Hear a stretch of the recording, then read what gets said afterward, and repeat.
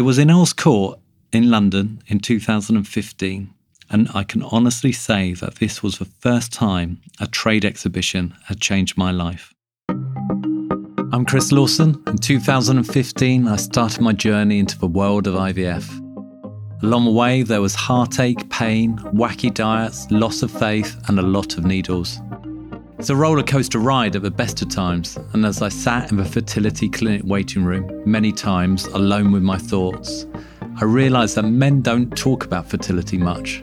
That's why I decided to start up this podcast, IVFDAD. This is my story, and it features some of the experts we met along the way, complete with advice, support, and money-saving tips. Episode 1. How my life got turned upside down at a fertility show.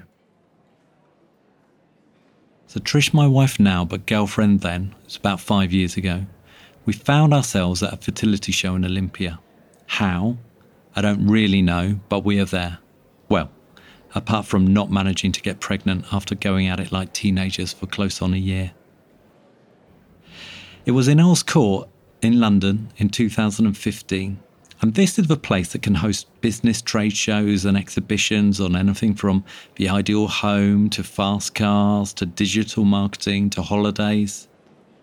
But in 2015, I can honestly say that this was the first time a trade exhibition had changed my life.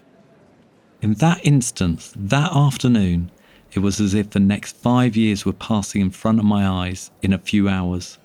Everything I would be experiencing, everything we would be paying for, seeing the shyness, the hope, the embarrassment, sometimes the desperation on the other blokes' faces that we bumped into as we walked around. It was like a crazy four-legged race around a maze of exhibition stands. Each couple was glued together, inseparable. In most cases, the woman leading and the man dragging behind, a bit like a parent dragging a child that none of us had. It was an adults-only event without any drugs or alcohol. I look back now and I find it amazing that I'm there walking around with stands that are titled St. Bartholomew's, Zeta West, St. Thomas's, Cambridge, Lister Hospital, stopping and reading and browsing past these stands like it's some sort of farmer's market. And I'm discussing how many times we should have sex a week when trying for a baby with a doctor that I've just met, as everyone else is milling past, smiling away. As I walked through those doors, I definitely didn't expect that to happen. To be honest, I'm not entirely sure what I did expect to happen, but not that. And the same could be said for the next 5 years. On one side, there was a lot of alternative medicines. Nutritionists, Chinese herbalists, fertility massage specialists, hypnotherapy. In the middle, there was a whole load of clinics that reminded me of foreign timeshares. Who knew that you could choose to have your fertility treatment in Greece or Spain? Different rules, better climate, and you can always chuck in a weekend break too. What's not to love? And round the outside was a wide range of clinics. There was one stand that looked like a trade association called the HFEA, which I later found out stood for the Human Fertility and Embryology Association. And it's sort of considered to be like the gatekeeper, the holder of all knowledge. They showed us their database. You typed in your requirements. Yes, Trish is approaching 40, no previous children. I'm over 40, no previous children. And we're looking, well, we think for IVF treatment. And it comes up with results. Who's top of the league table? And oh, look, here's the stats. What? Because we're over 40, we have a 5 to 10% chance of success each time we go through a cycle. Surely that's the other way round. And I remember us collecting our goodie bags of leaflets and flyers and brochures. My bag was full of all the hospitals. Trisha's bag was full of all the hospitals, as well as a lot of alternative therapies. I made a mental note to talk to her about that. This was going to be a purely clinical operation. Pay the cash, get it sorted, no frills, no extras, no superstitions. Get it done in one try, maybe two. Then we move on to the celebration. So, thanks for getting this far. I know I've let the cat out the bag already. Rosie was born in January 2020. Trish and I had made the decision to have a baby together very quickly after we got together in October 2014. And by February the next year, we were hopelessly in love and we were talking about, why wait? Let's just get on with it. Trish was close to 40 and I was already there, so it suited me fine. That's a great thing about meeting someone later in life. You do just know. What we didn't just know was just how frigging hard the next 5 years would be to get to our dream. We had our first round of IVF in April 16 after a lot of tests, and so began the process where, along the way, I questioned my identity, my ability as a partner, as a man, and as a potential father. We were beginning a journey where we would change tack along the way several times. And I say change tack rather than stopping, as sometimes it's not about giving up. It's about changing your goals to get to what you want. I also had to face up to some hard truths around my views and biases about fertility. The treatment is a female-orientated world, and I wasn't used to it. Over the next 5 years, we produced 18 embryos and had 10 embryos transferred. During that time, we moved house, both changed jobs, got married in October 2018, and patiently, and not so patiently, waited and waited. A lot of the time, outside that immediate bubble of Trish and myself, it felt quite lonely. My mates are great, and if I'd wanted to talk about the struggles, they would have listened, I'm sure, and sometimes did. I also had a lot of different perspectives from family and people who knew people who had been through it or had had children via IVF, and they all had kids. But where do you start the conversation that might not have a happy ending? And I think sometimes we think it's easier not to talk about it in the first place than to start and get emotional, or hear your friends get emotional on your behalf, which is even worse. And so we talk about beer and football and anything else instead. So, as we started the treatment and the time went by, I had to consider this. I don't know whether I'm ever going to be a dad. I don't know whether we are infertile. Let me correct that. I don't know whether I am infertile. Or, as we moved on the next stage and got past first base, I know I can get Trish pregnant now, but I don't know whether my genetics mean that we're going to have a healthy baby or a miscarriage. Along with, I don't know how to stay cheerful anymore, how to pay for it all, how to be happy for you and your perfect family, and sad about mine at the same time. Now, it's not as if 5 years down the line, after Rosie was born, I suddenly have all the answers. But I do hope that what I learn along the journey will be useful. If we were playing fertility bingo, Trish and I pretty much have a full house of experiences.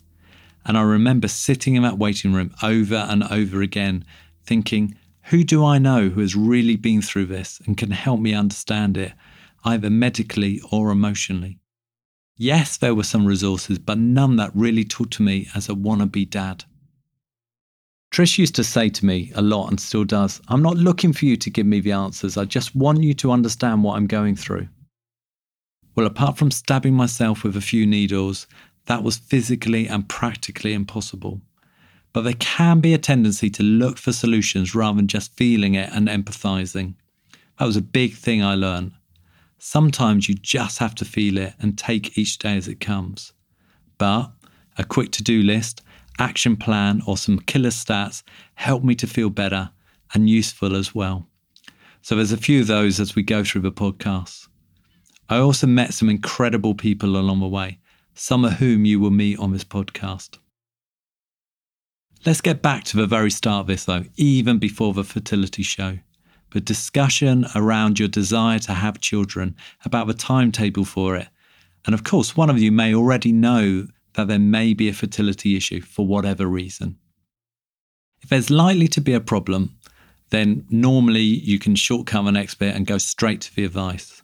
But for everyone else, it has to start with lots of sex until you are pregnant.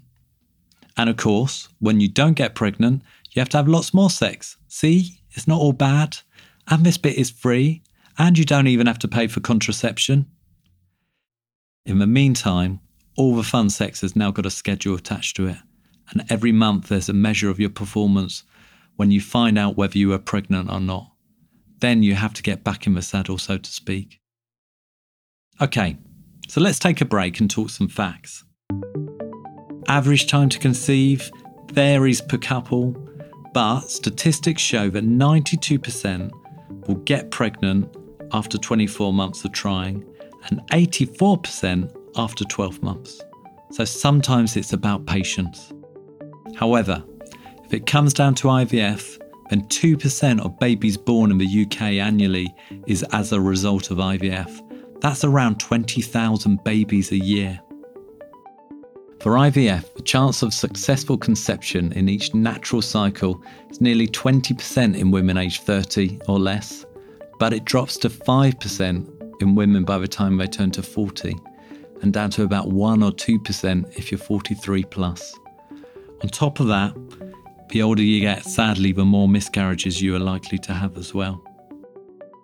The main effect of age on female fertility is a reduction in the number and quality of eggs, and that's pretty well documented. And that's known in the trade as the ovarian reserve, which sounds pretty cool. Age also affects men's fertility, but at a later stage, and it's a much smaller scale than it is for women, but it is still a factor. Did you know that sperm stays active for up to 7 days inside a woman's body, and it needs to be there before ovulation? So having sex every 2 to 3 days before ovulation is a good plan. And when should you go for advice? Well, if you know or suspect you have an issue, don't delay. If you're over 35, it's recommended that you give it a good go for 6 months, and if you're under 35, that it's a year. But I do remember a friend of mine sitting me down and saying, just get on with it, Chris. The sooner you know, the sooner you can do something about it. And I think that's really good advice. There are 134 fertility clinics in the UK. So use the HFEA to help make your decision. It's a great place to start. Oh, and do check out the Fertility Show if you're starting the journey. It might be surreal, but it's also pretty informative. So when we decided we wanted children, we knew we had a ticking clock due to our ages. Trish was approaching 40 and didn't have children, and I was 44 and didn't have children either. So we tried to speed up the process. Trish went to her GP and organised a scan, and I came along, and that's when I knew we were serious about it. And that was also when I had the bright idea of going to the Fertility Show. All right, it was me. You know, I saw it a bit like going to the Tesco's Extra Superstore. Let's pick up everything we need in one place, then we won't need to come back again. How wrong I was, but we did need to start somewhere.